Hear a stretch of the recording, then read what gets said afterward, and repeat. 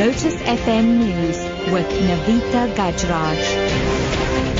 11 o'clock, good morning. Economists are warning of a 25 basis point interest rate hike when Reserve Bank Governor Lesetja Kganyago announces the decision of the Monetary Policy Committee, the MPC, today.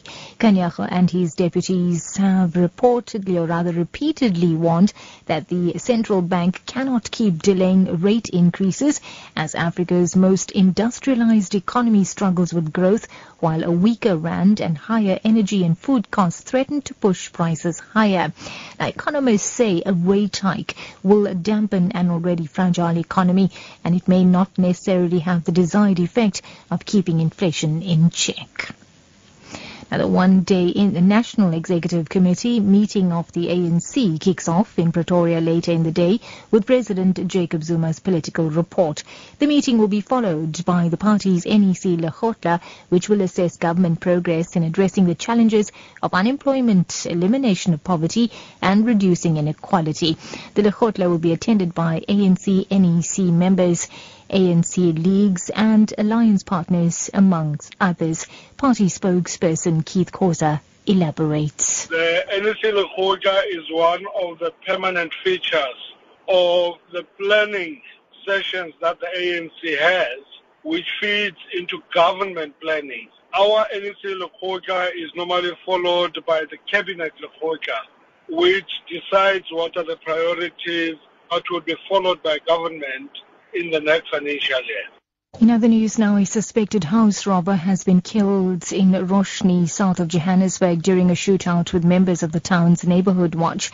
Gauteng police spokesperson Katlego Mogale says a second suspect was injured but managed to flee the scene along with two other suspects. 4 suspects arrived at the house in Roshni. It is alleged that the suspect broke into the house, and as they did so, the owner of the house heard the commotion and the suspect proceeded to go upstairs where they tried to rob them, and the owner called the neighborhood watch who assisted him, and when they arrived, a shootout ensued wherein a suspect was shot and injured and was treated on the scene and certified dead. Subsequently, the second suspect also was injured. Free State Agriculture has announced that 15 murders were reported on farms in the province during the first 6 months of this year. 10 of the victims were farm workers.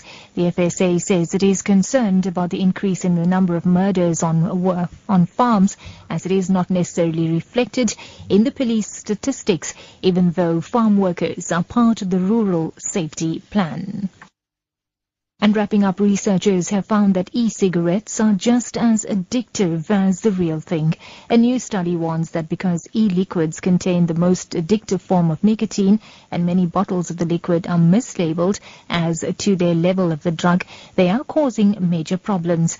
It comes as a separate study found that gradually decreasing the amount of nicotine in cigarettes did not help smokers to quit, finding that only one person did so over the course of a year.